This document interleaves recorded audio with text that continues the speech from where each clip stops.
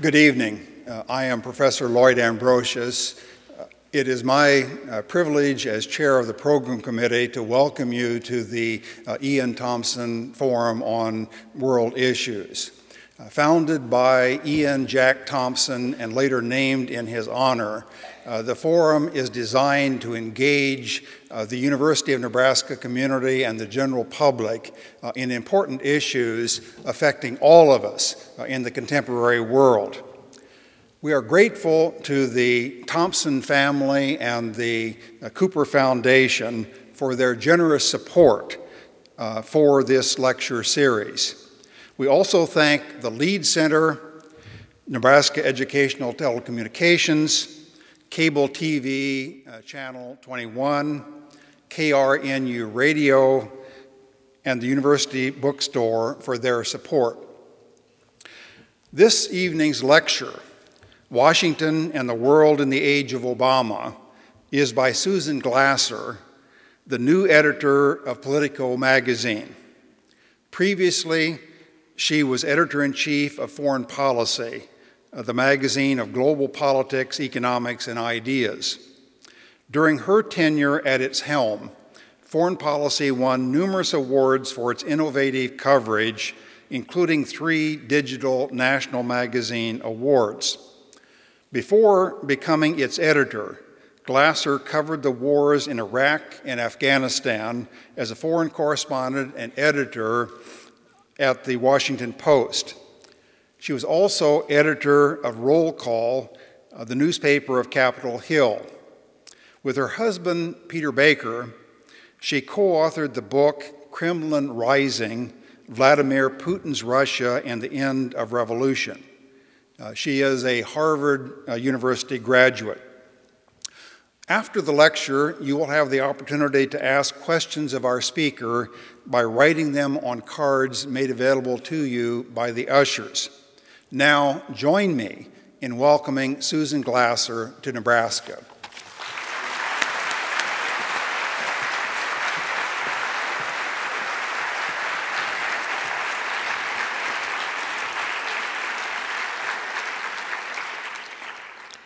Well, thank you very much, Professor, and thank you to all of you who've come out here this evening. I'm incredibly grateful for the invitation not only to come here to Nebraska for the first time, but in particular to address the Thompson Forum, which has a distinguished, I think, and well-deserved history of attracting really first-rate thinkers and leaders in the world of international affairs, and so I'm honored to be a part of that tradition.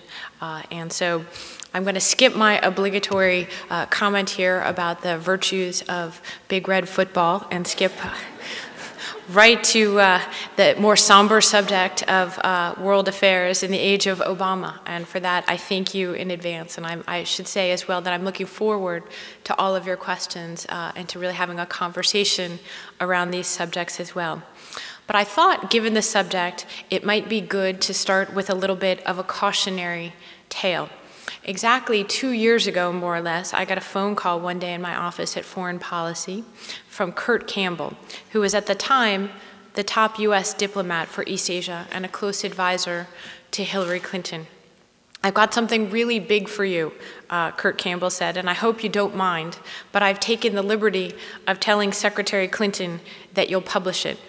Well, of course, I was a little bit worried, truthfully. The journalist and editor in me wondered what exactly was it that he had promised. Oh no, what if it was some boring op-ed or some tedious account of the Law of the Sea Treaty or something? But no, he insisted, this is big, really. It turned out that Hillary Clinton and President Obama would be announcing a major, quote-unquote, pivot to Asia in American foreign policy. And this will be the article, Kurt Campbell said, in which we lay out this strategic shift. Well, of course I said yes.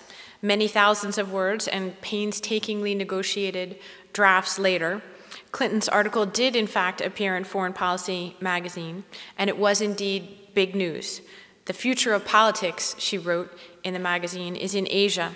And rather than returning home after the wars in Iraq and Afghanistan, the United States would need to shift its gaze there, to Asia, quote unquote, to pivot to new global realities. in the world's fastest growing and most dynamic region. The article ended with this observation: "This kind of pivot," Secretary of State Clinton wrote, "is not easy, but we have paved the way for it over the past 2.5 years, and we are committed to seeing it through as among the most important diplomatic efforts of our time." Flash forward 2 years. There's just one problem. The pivot to Asia doesn't exist. When Barack Obama traveled to the United Nations just a couple weeks ago to outline his vision of the world in 2013, Asia, with its billions of people, its fast-growing economies, its many security challenges, warranted just a single sentence. That's right, one sentence. This week, President Obama was supposed to be in Asia, holding forth at the annual APEC summit, traveling to Malaysia, the Philippines, and Indonesia. Instead, of course, the messy realities of American politics, of a government shutdown, and the prospect of an even more economically disastrous debt limit vote forced him to cancel the trip. Instead, who showed up at APEC? Russian President Vladimir Putin? China's new leader Xi Jinping? The headlines were predictable and damaging, as you could imagine. If global politics are sometimes treated as a zero-sum game, China was the winner, and the United States was the loser. As President Obama said in his press conference earlier this afternoon, the whole world is watching this one. Meanwhile, aside from congressional gridlock, that is, Obama's foreign policy couldn't be farther away from Asia and the pivot that he invoked just 2 years ago. How can we best sum up American foreign policy today, as has so often been the case over the last decade? The Middle East, the Middle East, and the Middle East. So that's why I'm calling this a cautionary tale. My advice to all of those in the audience is very simple. Beware pundits, or even secretaries of state, bearing grand sweeping policy pronouncements, especially when it comes to American foreign policy.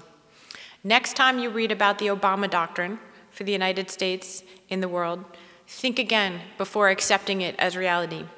In his 5 years in office, there have been many, many such Obama doctrines proclaimed. They are invariably wrong and contradictory. He's against the use of force, except when he is. He's for multilateralism, except when he isn't. He's a realist with an idealist streak. He's a non-interventionist. Google the phrase Obama doctrine, and guess what? You'll come up with 23 million or so hits. Very few of them are compatible. Even the president's own description of his doctrine can vary wildly, and not just on the question of whether we're pivoting to Asia or not. Perhaps, in a way, we should be thankful that we haven't heard more. It would be just wrong or misleading or both. Think about back in 2008 when Obama first arrived on the scene, when he pledged to stop the rise of the seas, end nuclear weapons, reinvent American diplomacy by talking to America's enemies and not just his friends, all while ending the Iraq War, showing how to do the war in Afghanistan right, embracing multilateral institutions, and transforming our economy. Even with recent developments, he's not exactly going to be batting 1,000 there. So perhaps Obama has just learned to avoid grand plans and big visions, sweeping rhetoric, and the heightened expectations that come along with it. After all, in the campaign he waged just last year for re-election, you could be forgiven if you missed the part of the campaign where he outlined his foreign policy agenda for the second term. It just wasn't there, unless killing Osama bin Laden counts as a program. A few decades ago, British Prime Minister Harold Macmillan was asked about his foreign policy program. "Events, my dear fellow," he reportedly said. "Events." Well, over the last few weeks, a fairly dramatic set of events has occurred, and they do in fact suggest that Obama is in the midst of what could end up being the most significant period of diplomacy in his presidency. Just 2 months ago, none of it seemed remotely possible. On Syria, on Iran, on Middle East peace talks, and in our dealings with Russia, the same old gridlock seemed to prevail. We were having the same conversations about negotiations that hadn't happened, about deals that weren't coming forward. And yet, these tired conversations have quickly given way to new realities. events, as they say, have intervened. Today, he's just had the first direct phone call between a United States leader and an Iranian leader since the 1979 revolution, and nuclear talks will resume next week. On Syria, he's working with international partners to destroy the Assad regime's chemical weapons, and on a peace conference in Geneva with the Russians, the same Russians who Obama was on such bad terms with. Just a month before that, he declined even to meet with Vladimir Putin on a trip there. So while there may be no overarching Obama doctrine, I think it's fair to say we do have some ways of navigating this current set of events. But remember this, the key events are taking place right now in Washington that will influence the outcome of this diplomatic opening. The mess back in Washington makes these talks with international players like Iran and Syria even more important, not less, although they may hurt President Obama's negotiating position, and more on that later. But why does it matter even more than ever? Look at the calendar, look at the politics. Both of them intersect in a way to suggest that foreign policy is pretty much all that's left of the Obama administration. Thanks to Congress, there's certainly no domestic agenda remaining except playing defense on Obamacare. And with the clock ticking and every day making him closer to a lame duck, the president is already thinking legacy. He's searching for a legacy. And what do presidents do when they look for a legacy? They look overseas. That's why they spend their second terms talking about Middle East peace, every single one of them. And Obama will too, and you heard that here first. So while there may be no overarching Obama doctrine, I think it's important to keep in mind what we do know about the president. We know this for sure. He really meant it when he said he planned to withdraw from Afghanistan by 2014. He meant it when he said he wanted to reduce the defense budget and, as he put it, nation build here at home. We also know a lot more about Obama and his decision-making style, his handling of crises, than we did when he came to office a few years ago.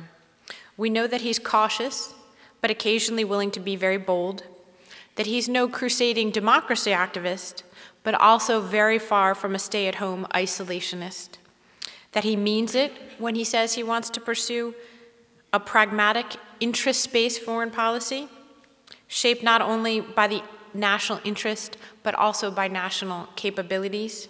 He's not the American declinist of the Republican campaign caricature, but he's also very clearly preparing America for a moment when it may still be a superpower, but a superpower that picks its fights a whole lot more carefully. And I should say that the politics really do matter here. Obama's nation building here at home slogan not only resonates with Democrats, it's popular across the political spectrum. And as Republicans have an internal war with themselves over the future direction of their party, there's a very real clash on this point between the remaining neocon hawks and internationalists, conservatives, and the rising Rand Paul isolationist wing of the party, determined to avoid more messy entanglements at home. It's part of what's driving this current confrontation in Congress today, and I think you're going to hear a lot more of it. So there's an enormous, overwhelming political logic as well for the diplomatic moment that President Obama is having. This is not a time for saber rattling, and I think you're going to be hearing a lot more about this. Now, of course, clearly it rankles President Obama when he's accused of making foreign policy by inbox, by letting those events govern him. But to which I would say, that's silly. Of course he's letting events decide things. Of course he's running by inbox. President Obama criticized the Washington foreign policy establishment recently for dinging him on quote-unquote style points in his recent, somewhat embarrassing flip-flop over what to do about Syria. Remember when he was for military action in Syria, then he was for going to Congress, then he was for negotiating. But in fact, let's be real, it was pretty embarrassing, and style points do count for a lot in the often amorphous world of foreign policy. President Obama is reactive on foreign policy. He's also very lucky. So the truth is, in a choice between the inbox and the soapbox, if you want to know what President Obama is going to concentrate on, it's best to look to the inbox. That's the stuff that just won't slip. And how does the inbox look right now? Well, it looks pretty crowded. Syria is just at the top of that very crowded portfolio. And remember, this is far from resolved, even if Obama did have a lucky hand extended to him by the Russians, getting him out of the bind of having to go to Congress to approve a military action that Congress pretty clearly wasn't going to approve of. Just because that temporary crisis was averted does not mean we have a solution to Syria. More war is a likely outcome there, and even if the talks in Geneva, sponsored by the Russians and the United States, proceed, they are unlikely to lead to the kind of outcome and resolution of a bloody civil war that seems to be escalating and rather declining. The issue of the chemical weapons has been segregated so far from the broader question of a country right at the heart of the Middle East that's melting down, where more than 100,000 people are dead over the last 2 years. And the United States, rather than having more clarity in its policy, is ever more confused as it realizes that there are a lack of reliable partners for the United States among the rebel groups, and that in fact, the strongest rebel factions that have emerged tend to be those that are the most allied with radical jihadist elements. And therefore, I think our policy in many ways is as confused as it's ever been, even 6 months ago. What's next on the inbox? Iran, another diplomatic moment in the making there. As I mentioned, it was just the other day that President Obama had his historic phone call with Iranian President Rouhani. But there's a lot of question marks that remain there as well. Next week, nuclear talks will resume between the two countries. They remain pretty much gridlocked in the place that they were before this historic phone call. I think there are real questions on both sides as well about the negotiating power that Obama and Rouhani bring to the table.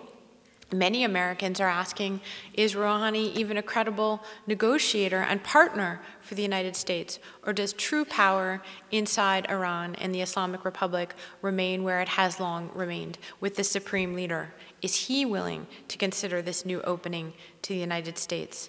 And for their part, the Iranians undoubtedly are looking with a very skeptical eye at what's occurring back in Washington, where I come from, and wondering what kind of a partner is Barack Obama for us in these negotiations? If he can't negotiate with Congress over the most basic functioning of the American government, that is, the actual functioning of the American government, can we trust Barack Obama to deliver on any deal he makes with us? Remember that any agreement we were to come to with the Iranians would almost certainly involve congressional approval to lift or to change the sanctions that have been put in place by Congress on the Iranian economy. And so unless Obama can credibly deliver Congress, I think the Iranians are also going to be going into those negotiations wondering if now is the right time for this kind of diplomatic opening or not. What else is in the inbox? Well, just to tick off a few things, and by the way, most of them don't involve the pivot to Asia. The Middle East peace talks, where Obama and Secretary Kerry have pledged to make a major effort. And again, looking toward his legacy, of course, Obama would dearly, dearly love to be the Democratic president who was able to do what all American presidents have talked about since Richard Nixon and Jimmy Carter, but have been unable to do, which is to forge a more lasting and durable peace, a final stage resolution, as opposed to the interim talks and inevitable delays and back and forth that have really mired the peace process in not a lot of peace and, frankly, not even a lot of process over the last few years. There's then the ongoing war on terror and its dramatic return, I think, to the front pages with the horrible attack just a few weeks ago in Kenya, the special forces raids launched by President Obama over the weekend, and the expanding Obama drone war in places like Yemen and from new bases across Africa. You might have thought that the war on terror was over, but in many ways, the resurgence and persistence of al-Qaeda in new guises, in new franchises, and in new places suggests that it's morphing and mutating rather than ending as a conflict in which the United States will be involved for the foreseeable future. Or look at the headlines today. Just as I walked in, the news came that the United States was now finally considering cutting off our aid to Egypt, something that we have resisted doing as the disintegration and the politics in Egypt have gotten worse and worse over the last few months. Remember the coup that we didn't quite call a coup? Well, of course, that's exactly what it was, and the early promise and hopes of the democratic protests in Egypt and the removal of President Hosni Mubarak have led instead to turmoil, violence, and gridlock in the country, the return of military rule, conflict with the now imprisoned, once again, leaders of the Muslim Brotherhood. And so I think this is something that, whether it's on the front page yesterday, it's going to be on the front page of the paper tomorrow and for many days after that. And these are just front page crises that lurk in Obama's inbox. There are still others that will inevitably demand President Obama's attention, or that soon could. Call these the known unknowns, as Donald Rumsfeld so memorably put it. Think about, I mentioned the return of al-Qaeda to front and center, but think about the spread of al-Qaeda in regions that don't get a lot of attention here in the United States, like the Sahel and elsewhere in Africa. Think about the prospect of further state collapse in the Middle East, where unstable regimes include U.S. ally Jordan, U.S. ally Saudi Arabia at any moment could be on the brink of yet another leadership transition. Yemen is teetering, inevitably, not to mention running out of key resources like water. Constitutional battles could turn deadly, even in perceived success stories of the Arab Spring, like Tunisia. Iraq, the deadliest it's been since the United States exit. Libya, looking increasingly like a failed state. Or remember, if that's not enough trouble, the problems that President Obama will inevitably be forced to consider and to confront in the upcoming months in Afghanistan and Pakistan. We still have tens of thousands of troops in Afghanistan and no agreement yet on what our presence will look like after the 2014 combat pullout. Never mind what kind of election will take place in Afghanistan, where there's supposed to be a transition from the rule of President Hamid Karzai. And there's very, very much uncertainty about whether a peaceful election can even take place, never mind what the result will look like. Or consider, what about another crisis with North Korea? It was just a few months, after all, that we were worried about being on the brink of war all over again on the Korean Peninsula, not to mention the erratic politics of its unstable young new leader, Kim Jong-un. Then there are the problems associated with weakening economies in emerging market powerhouses like China and India, plus uncertainties about political stability in both of those countries. Both China and India, of course, were the big drivers of growth in the previous decade, not to mention pulling the world through after the economic crisis in the United States in 2008 and across Europe. What if we can't count on them going forward to drive world economic growth? And these are just some of the challenges in the potential inbox for President Obama. I haven't spoken at all about a much broader category of both opportunities as well as challenges that confront Obama that have to do with the transforming world. And in the end, that may be the much more significant foreign policy agenda to think about in Barack Obama's second term. Hillary Clinton, when she was Secretary of State, was fond of saying that our leaders are required to focus on the headlines and the trend lines. And these are the trend lines that I'm talking about. They're very different than the who's up and who's down conversation that usually prevails in Washington. When we talk about game change in Washington, we tend to talk about the bickering staff on the Sarah Palin campaign. But there are some real game changers out there in global politics of the kind I'm about to mention. Think, for example, of the transformative possibilities of the new North American oil and gas boom. Maybe America won't actually become the Saudi Arabia of natural gas, as President Obama once said, but still, we're talking about a real game changer for American politics. And we are, in fact, as new numbers out this week show, already the top energy producer in the world, displacing powerhouses like Saudi Arabia and Russia for the first time in the 4 decades since the Arab oil embargo that happened exactly 40 years ago this month. If that's not a game changer, I don't know what is. The rapid urbanization of the rest of the world. Now already more than 50% of the world's population is in cities. So what does it mean as we anticipate a planet headed from 7 billion to 8 billion people? Think about this. More than 70% of the built environment in 2050 does not yet exist, at least according to one of my informants who's better informed on the subject.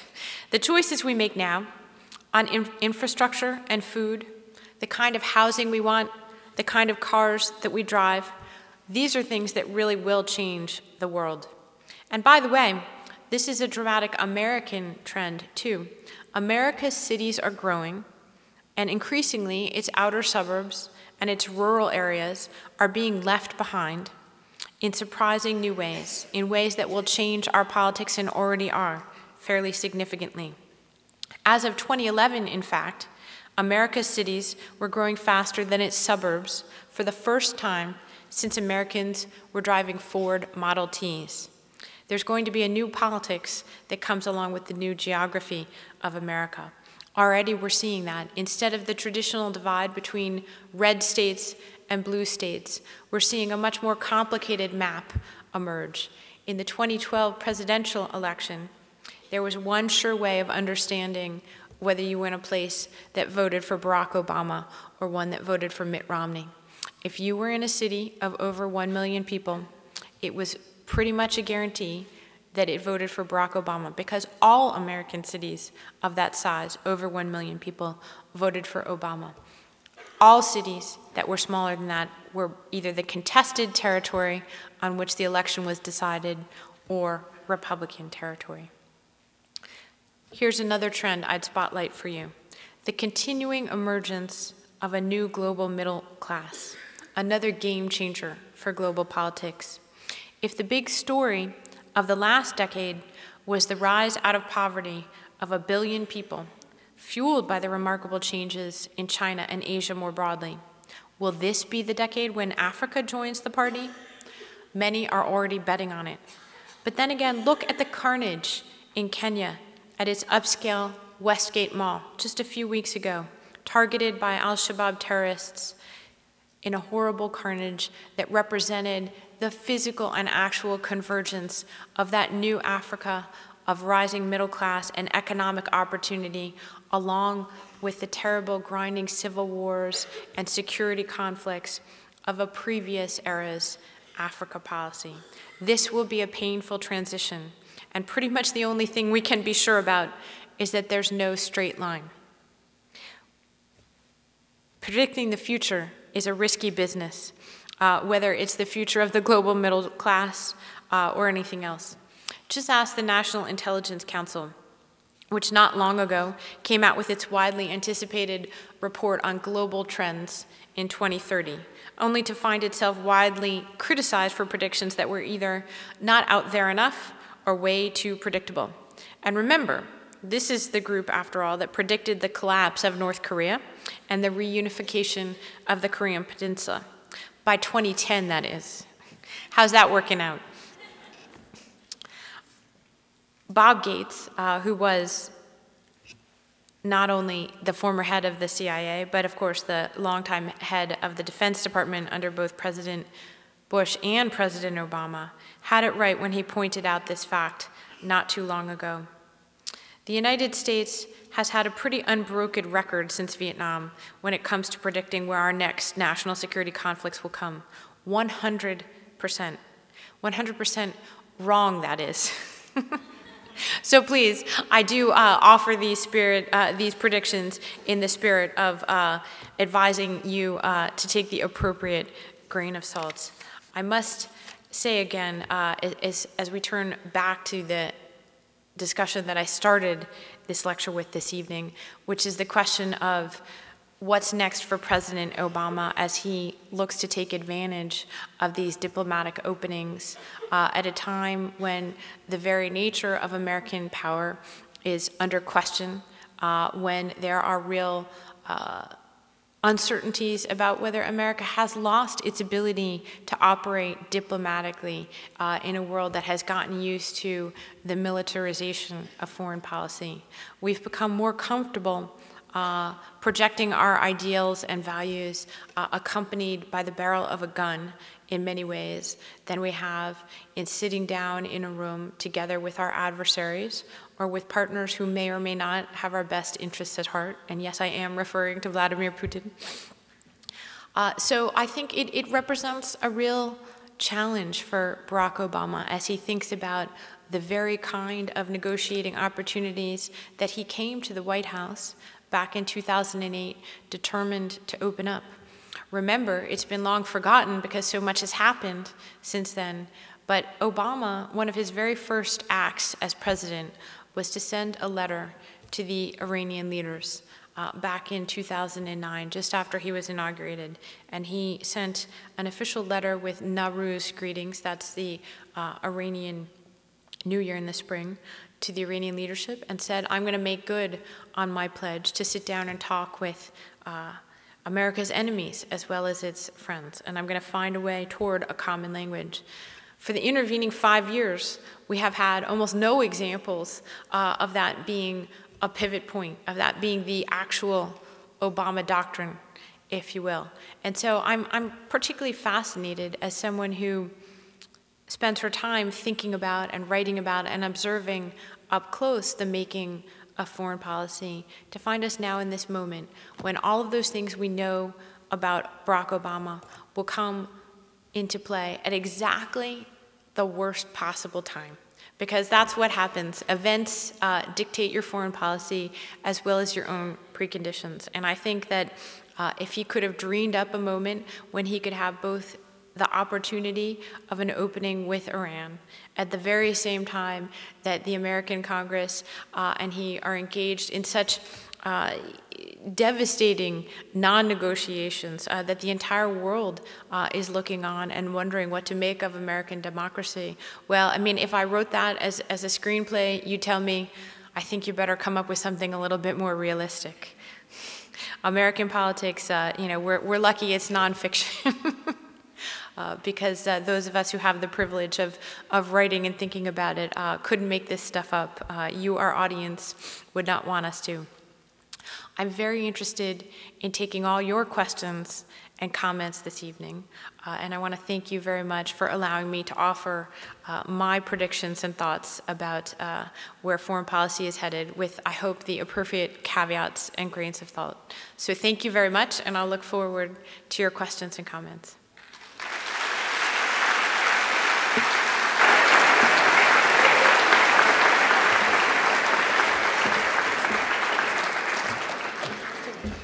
If you have questions, please get a card from one of the ushers. Write your question quickly and give it back to the ushers so that those can be brought over here.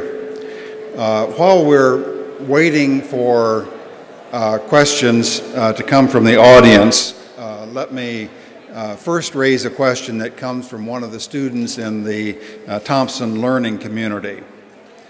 Has the United States' experience in Iraq and Afghanistan ended U.S. and Western ambitions for democracy promotion abroad? Well, that's a good question. This is not a particularly good week to be engaging in democracy promotion abroad.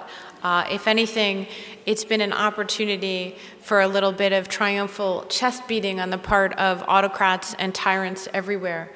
There was an article in the Chinese news agency just the other day, predictably saying, government shutdown shows fragility of American democracy. And I think there's a real concern that talking about democracy promotion, putting aside the question of our military presence in countries like Iraq and Afghanistan over the last decade, it's a very difficult time for Obama or frankly any American leader to be making the case that this is a special and higher form of government. Another question from another student in the Thompson Learning Community. Did Obama make the right decision in seeking congressional approval regarding intervention in Syria? Well, that's a good question, and define right.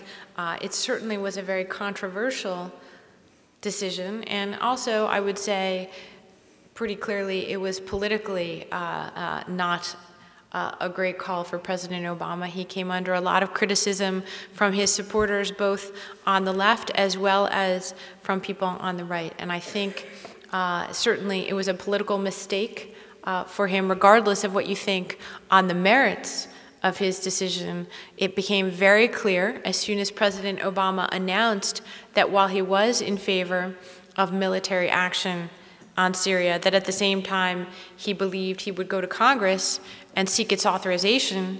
In just a few days, it was very, very evident that Congress had no intention of going along with this, and that the votes simply weren't there on either party to support doing that. The stomach for any kind of military engagement overseas, even in the wake of a horrific chemical weapons attack, was virtually nil on Capitol Hill.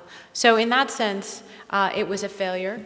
I think there are also very real questions from those who favor a strong executive about whether Obama was trading away some of the power of the presidency.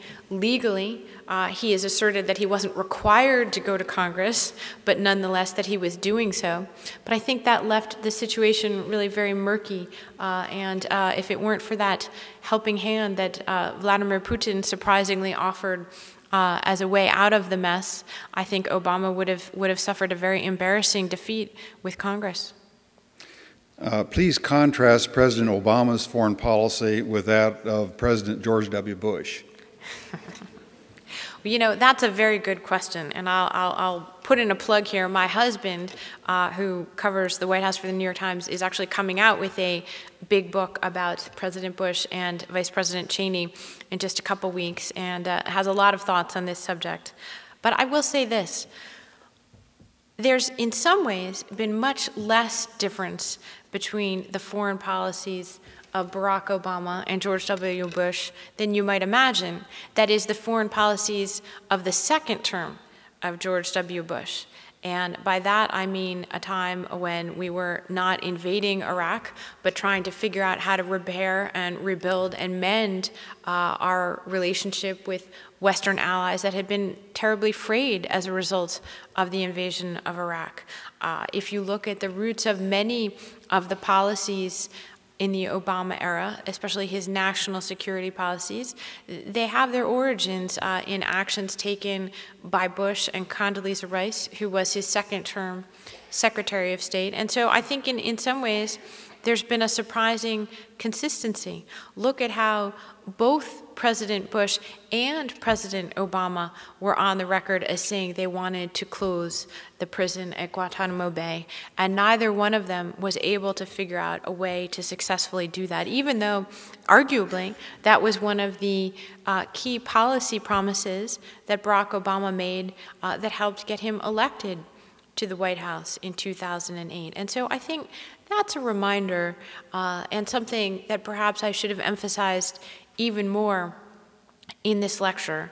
But it's a reminder that American policy, while shaped by individuals, and there's no question that as an individual, Barack Obama has a different set of concerns, of interests, a different background than that of George W. Bush. American foreign policy is also inevitably very much shaped by national interests. And the national interests of the United States don't change because we have an election every 4 years. And there's a real consistency in many ways as you look over the 200-year period of American foreign policy. There's a reason why we have done certain things the way that we do them. And, you know, one of the big realities, of course, of American foreign policy is that we're blessed with having two large oceans between us and the rest of the world. And that has given us the luxury to do things like talk about the virtues of democracy and being a city on the hill that other countries haven't had. Let me combine a couple of questions. How does American and European economic weakness impact world politics? Could you comment on President Obama's relation with the European Union? Well, I'm so glad that whoever brought that up because it's amazing to me how little attention the U.S. relationship with Europe gets. And I think this is very important to think about it. We spend an awful lot of time talking about the problem areas in the world, right? And I said that U.S. foreign policy right now could be summed up as the Middle East, and the Middle East. Well, Europe is our biggest trading partner in the overall. It is a core of our both economic position in the world, but also, of course, it's our closest friend, ally, partner in the world, and yet we all too often take it for granted.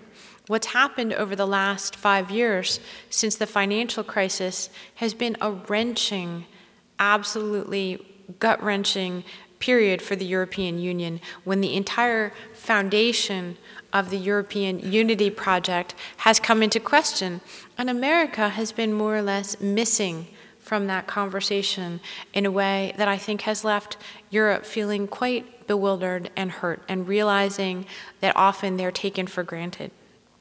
Even the announcement of the pivot to Asia, which no longer may or may not exist, was greeted with great consternation in European capitals who immediately called Hillary Clinton and the White House when the article appeared in Foreign Policy and said, what do you mean you're pivoting to Asia? What about pivoting to Europe? Were you going to make a major strategic shift like this and not even consult your major friends and partners? Now, President Obama earlier this year did announce that he was going to begin a series of trade talks that would potentially lead to the creation of a U.S.-Europe free trade area and partnership beyond which we've ever had. That has the potential to be an enormous game changer for the world economy and for the American economy. But you don't hear very much about it, and the reason that you don't is because trade negotiations like that take years and years. If it ever happens, it will be long after the conclusion of the Obama presidency. And meanwhile, what are the headlines out of Europe once again? Talking about a new round of negotiations on whether and on what terms to bail out Greece.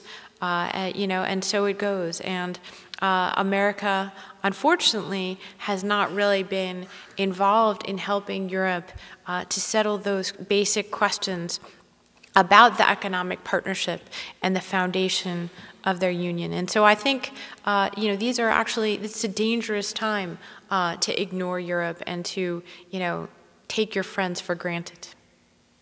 We'll shift across the Pacific. Now, this question comes from a Japanese student.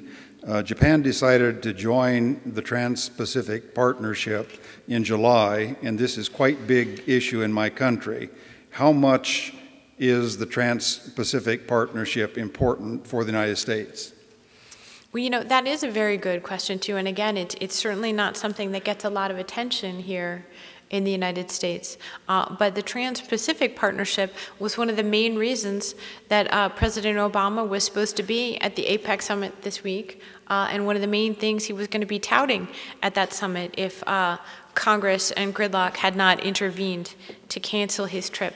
And the reason is that they have identified basically an economic and a trade partnership that is also meant to be a key part of the new security architecture of the region. And the idea is that, we don't know what's going to happen next in the Asia-Pacific region, but clearly China, after this extraordinary several-decade run of economic growth, is feeling much more assertive and much more interested in projecting power beyond its borders in ways that it was not through the period of this economic rise when it was really focused on domestic issues, and that the United States was going to have to play a much more strategic game in the region if it was to maintain its position of preeminence. And it was going to have to work hard and double down on relationships with close allies like Japan, and it was going to have to build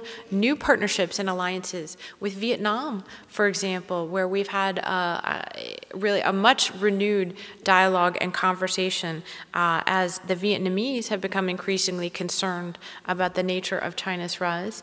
China is the historical enemy of Vietnam and shares a long border with it.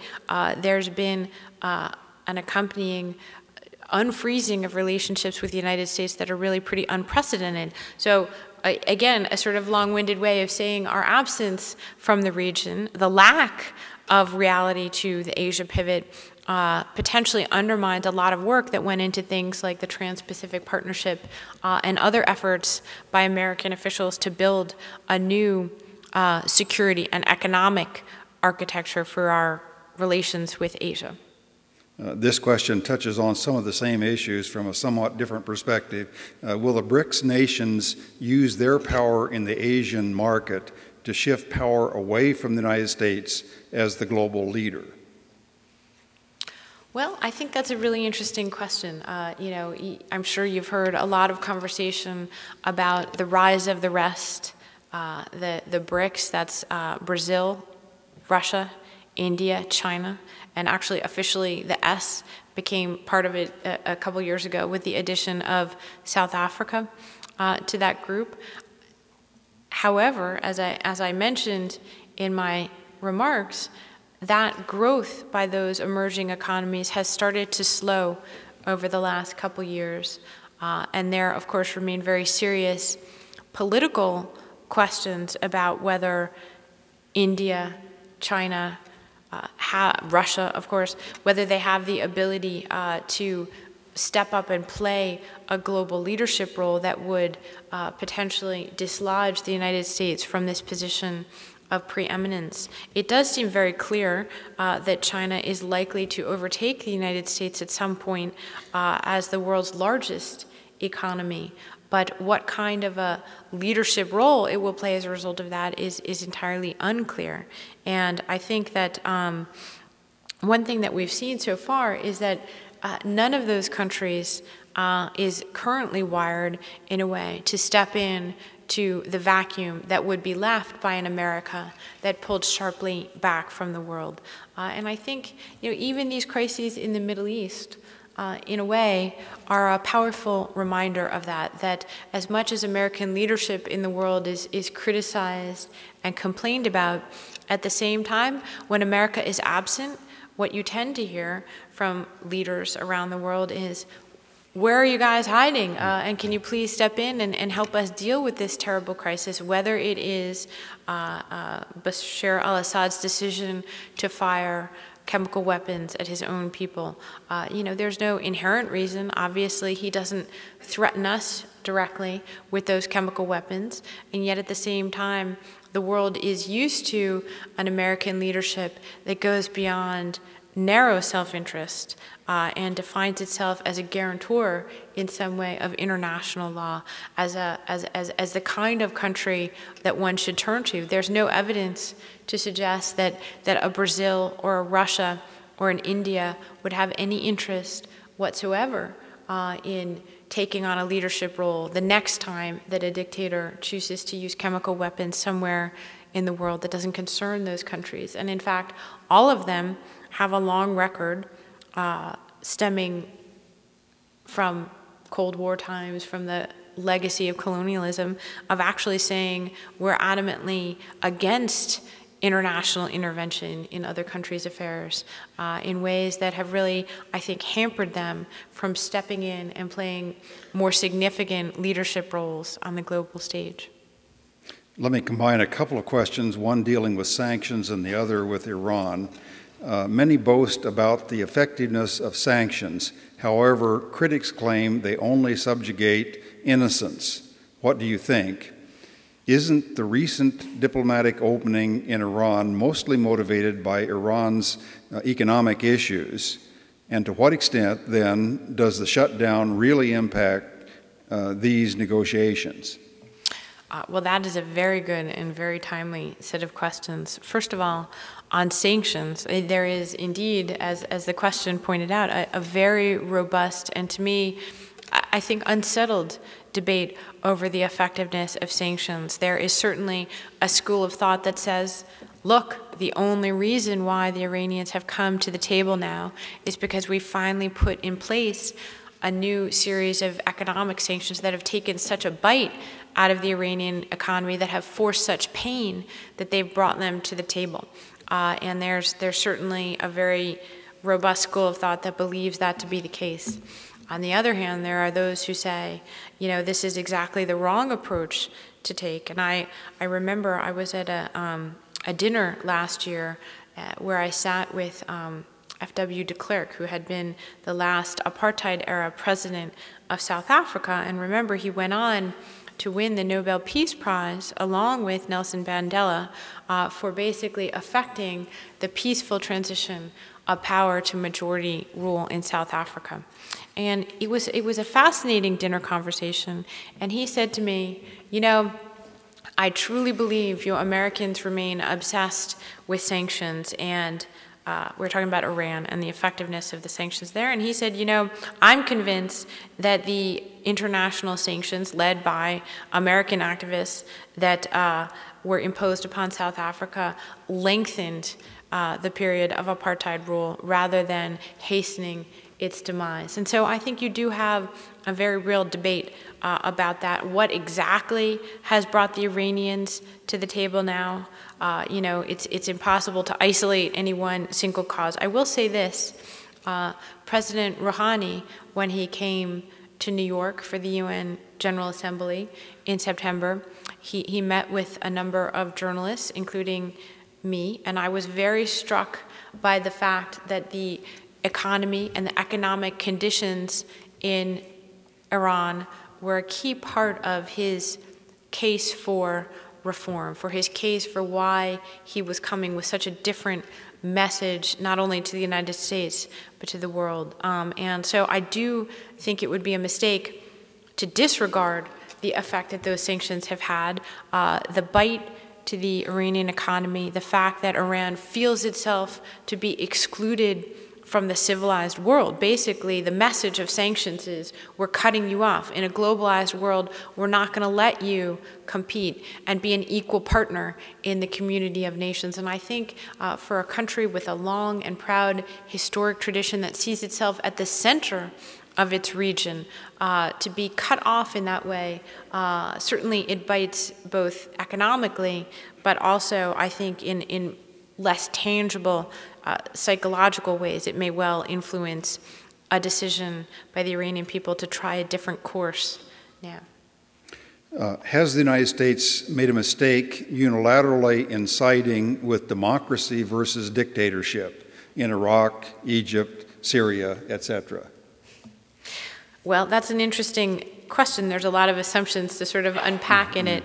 I think one of the things I would say is that it's very hard to separate things out into such black and white notions. And I think Americans, in a positive sense, like anybody else, we like stories that have good guys and bad guys, that have black and white, that have clear-cut narratives and happy endings. And I think we were so eager to see in the Arab awakening and the Arab Spring, a story about good guys and bad guys, that we were quite blind to many of the other factors that would come into play. And of course, there were many smart students of revolutions who could tell you that revolutions take a long time to play out. You remember the famous, probably apocryphal remark of Zhou Enlai when asked about the French Revolution. He said, "Well, we Chinese are waiting to see how it's going to end up."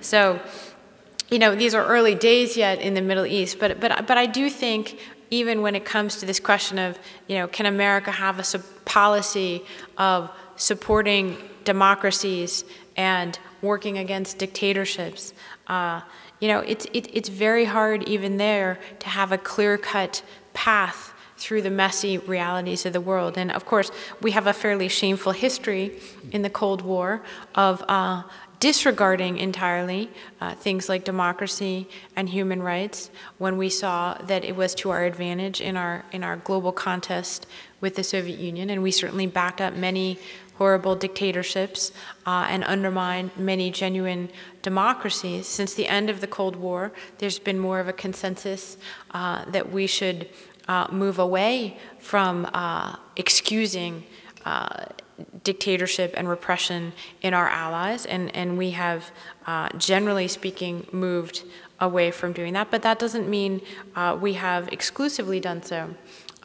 Look at the help that we've received from Uzbekistan, one of the most repressive and brutal, isolated countries in the world. Why? Is it because we like the government of Islam Karimov? Is it because we support the fact that he's pretty much massacred anybody who even pretended to say a prayer or grow a beard? No, of course not. It's because he happens to be strategically located right next to Afghanistan. And if you're going to invade Afghanistan, it's really helpful to have access to a bunch of long runways at well-made former Soviet military bases that happen to be right next door. And so those are the kinds of trade-offs that we are constantly making in American foreign policy, and that unfortunately are happening today. You hear a lot about the repressions that have happened in Iran, for example, or in Syria. You don't hear very much about the crackdown that's been happening in the Gulf state of Bahrain ever since the protests of the Arab Spring. Why not? Because the U.S. Fifth Fleet is headquartered there, and Bahrain is a very reliable ally of the United States in the region. And so again, we don't really have the kind of clear-cut foreign policy when it comes to being friends with democracies and taking on dictatorships that you might think that the American people would dictate. Is the use of poison gas in Syria or in general categorically different from other types of warfare? Should the world's reaction be different? This is a powerful question, obviously, and it gets right to the heart of what our position should be in global affairs. The tragedy of the civil war in Syria is that more than 100,000 people have died. Some subset of them have died through the use of chemical weapons, including many innocent children and civilians. Is the one kind of death more horrific or more meaningful than the others? That's a question I think that many Americans immediately had. And by the way, try explaining that to your 8-year-old son, the difference between these dead people, who are 1,500 people, and the other 95,000 people. It's very hard to do on the one hand. On the other hand, there are broad principles, and when it comes to the use of weapons of mass destruction, that I think there is not only a national interest, but a global interest in making clear how very unacceptable this is. And so, I'm sympathetic to both sides of that debate, because I think it's a pretty anguished conversation to be having. Let me read 2 very similar questions to get the tone from the 2 people who wrote the questions. It's pretty easy to criticize from sidelines. What policy recommendations do you have for the litany of woes that have existed for all presidents that have come before? In the ideal case, where would you like to see Obama's foreign policy head in the remainder of his presidency?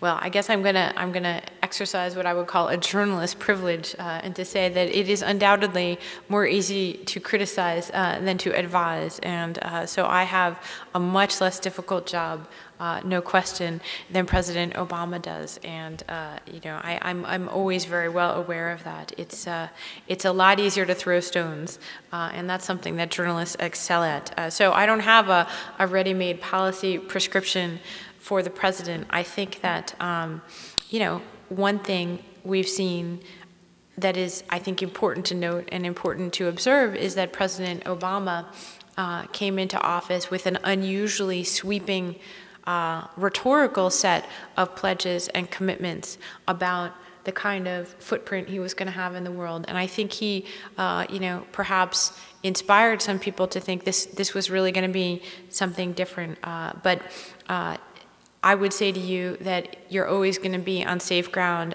when somebody promises to you that they're going to stop the rise of the seas and make the entire planet a better place, that there might be a little bit of campaign rhetoric involved in that, and that it's always best to look skeptically on sweeping claims for transformation offered by politicians, no matter how appealing of a garb they are cloaked in. So I guess that's why I'm a journalist and not a policymaker. How would you go about getting the American people to take to heart the importance of foreign affairs with such economic troubles at home? Well, I think the question really suggests part of the challenge and part of the problem. If you frame foreign policy, if you frame the world as somehow in conflict with our needs at home, if you think of it as a zero-sum game, then you're likely to make one set of choices. In reality, if you look at the way our world functions today, look at how global a state like Nebraska is in ways that are absolutely transformed from what its economy was less than a generation ago.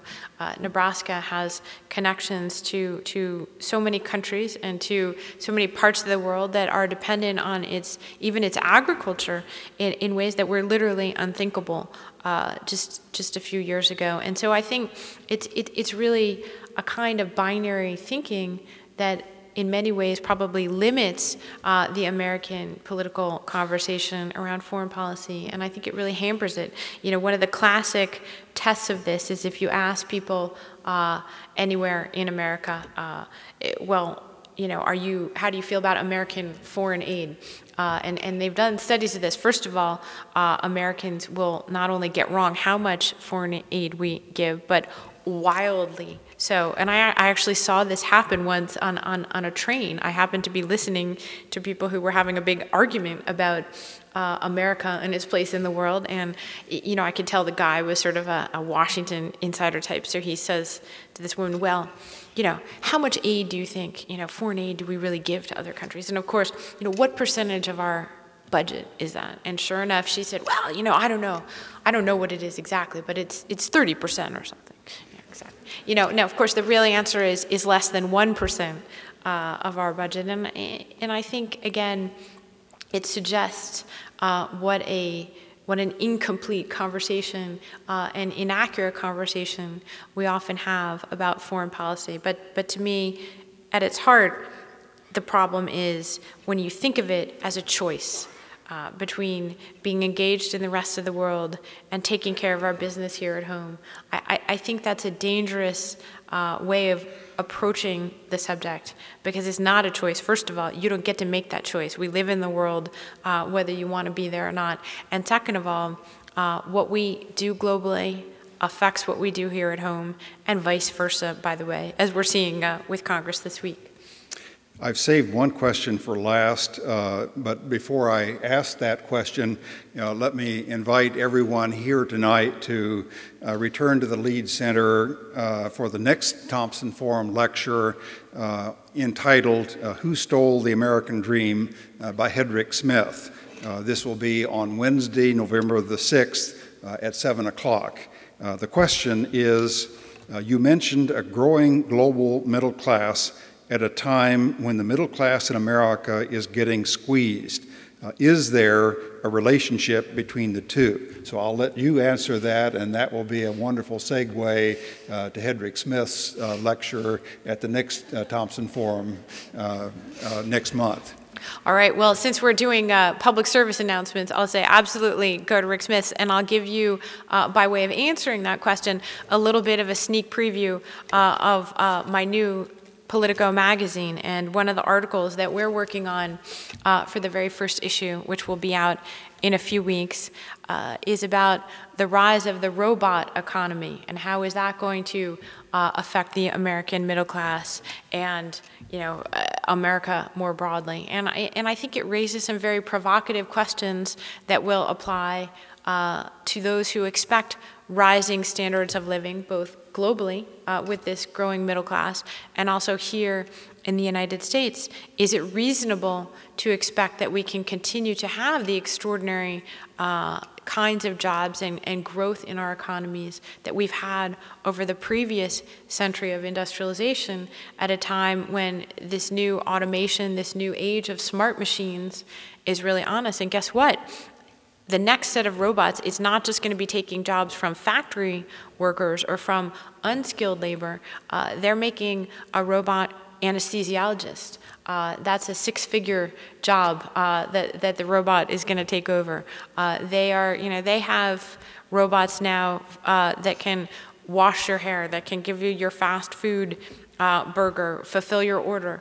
But they also have, I think, we're coming to a phase when big data and smart machines and the overall automation of our economy really is going to make structural changes that call into question the future of a middle class here in the United States, as well as internationally in some pretty significant ways that we haven't seen over the last few generations. So I'm not a pessimist. In fact, by nature, I'm very much of a glass half full person. Technology has also provided solutions to many of our challenges in recent years. And I think this North American energy boom that I mentioned is a good example where just a few years ago it would have been absolutely unthinkable to talk about the United States being energy independent, to talk about the growth of American industry that would flow from this outpouring of cheaper natural gas and new energy resources here at home. So, I'm not convinced that, we're on the straight line to the robot overlords, taking away all our jobs or anything. But I do think that there's some very big structural changes which do call into question and perhaps suggest that we're headed for a period of even more economic inequality than the period we've just been through. And that's going to put new stresses and new strains on a political system that clearly is proving itself to be not super resilient when it comes to handling stresses and strains. But I thank you again for these terrific questions, and I'm looking forward to my return to Nebraska. Thank you very much.